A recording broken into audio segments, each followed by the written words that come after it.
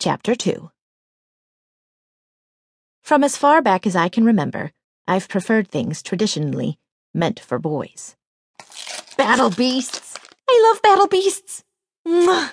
Yay! What is it? An Egon! With fright feature! Thanks, Casey.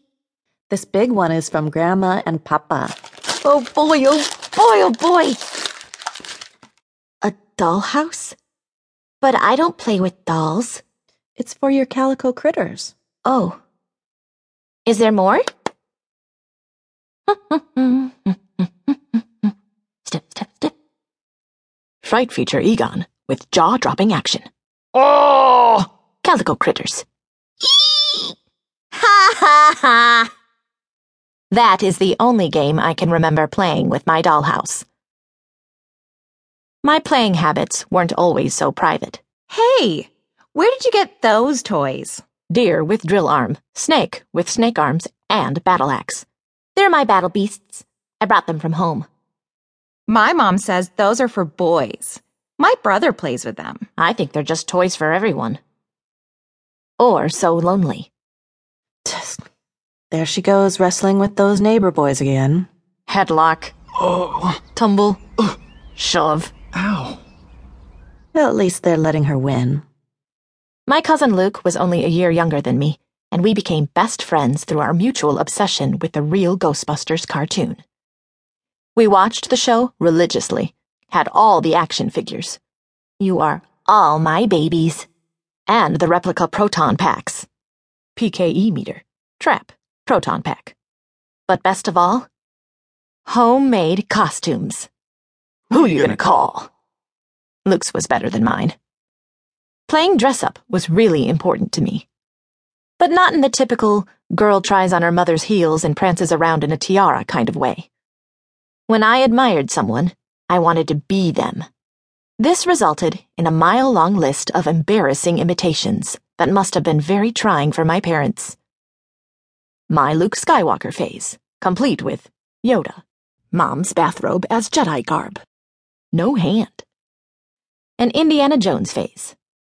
Some kids made fun of my hat again. Duh. The infamous Dennis the Menace phase. Hey, Mr. Wilson!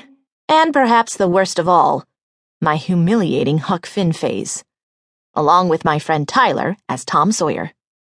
He has a glorious mullet. Besides the fact that my fashion statements were ill-advised, what stands out the most is that all of my role models were boys. Scribble, scribble. What are you drawing? It's me and Luke Skywalker. We're going on a mission to save the Ewoks, and Popple is there too. Oh, are you a princess? Like Leia? No, I'm a Jedi. Jeez. I didn't want to be rescued. Help me, Obi-Wan Kenobi. You're my only hope. I wanted to be the hero. The slew of fairy tales and Disney movies I consumed presented women in need of a savior. Sleeping Beauty is cursed with eternal sleep. Only a kiss from Prince Charming can save her. Snow White is the ultimate homemaker, but suffers the same tragic fate as Sleeping Beauty. Rapunzel is waiting in a tower her whole life for a guy to save her. Thank God I'm having a good hair day. Even when women were the main characters, a man always came to steal the show. Not Prince Charming again. Have some agency, woman.